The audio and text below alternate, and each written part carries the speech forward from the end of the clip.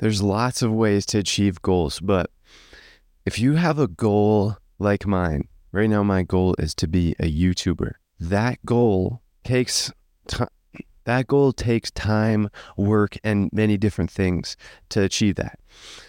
But one thing I realized early on, and I'm very glad that I realized this, was yes, you can do all these tactics and all these tricks to actually achieve it, but you want to know the secret? The secret is pretend like you already are one. It's as simple as that. Simply just look at what YouTubers are doing and then just do that. Or pretend like you're already a YouTuber.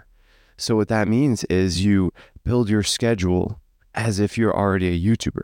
So just today I was building my schedule because I finished school. So I have a lot of time freed up. And so the way I built my schedule, my perspective on building that schedule was from a YouTuber perspective. And it's just so much better that way because first of all, you have that identity shift. So you're actually treating it seriously. And then you also, since you're basically already are a YouTuber now, you are doing the actions. So you're a YouTuber now. So now you tell yourself, oh, YouTubers do this, YouTubers do that. So what I'm doing is, oh, YouTubers edit videos, YouTubers make thumbnails, YouTubers record.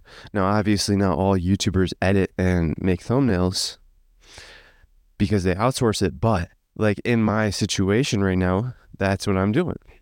And so I just get down to work and get straight to all of these different things. So over the next couple episodes, I am going to be talking about different topics, but they're all topics that I thought were the best topics to talk about.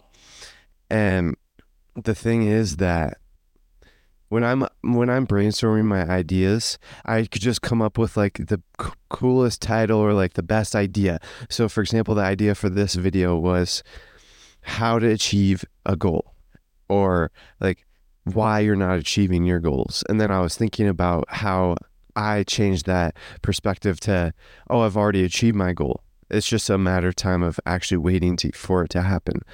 Like when I was realized that that's what I wanted to do, be a YouTuber, I just have already decided that I've already achieved it. Like I already am a YouTuber now. So it's time to act like it. Like I already am a YouTuber.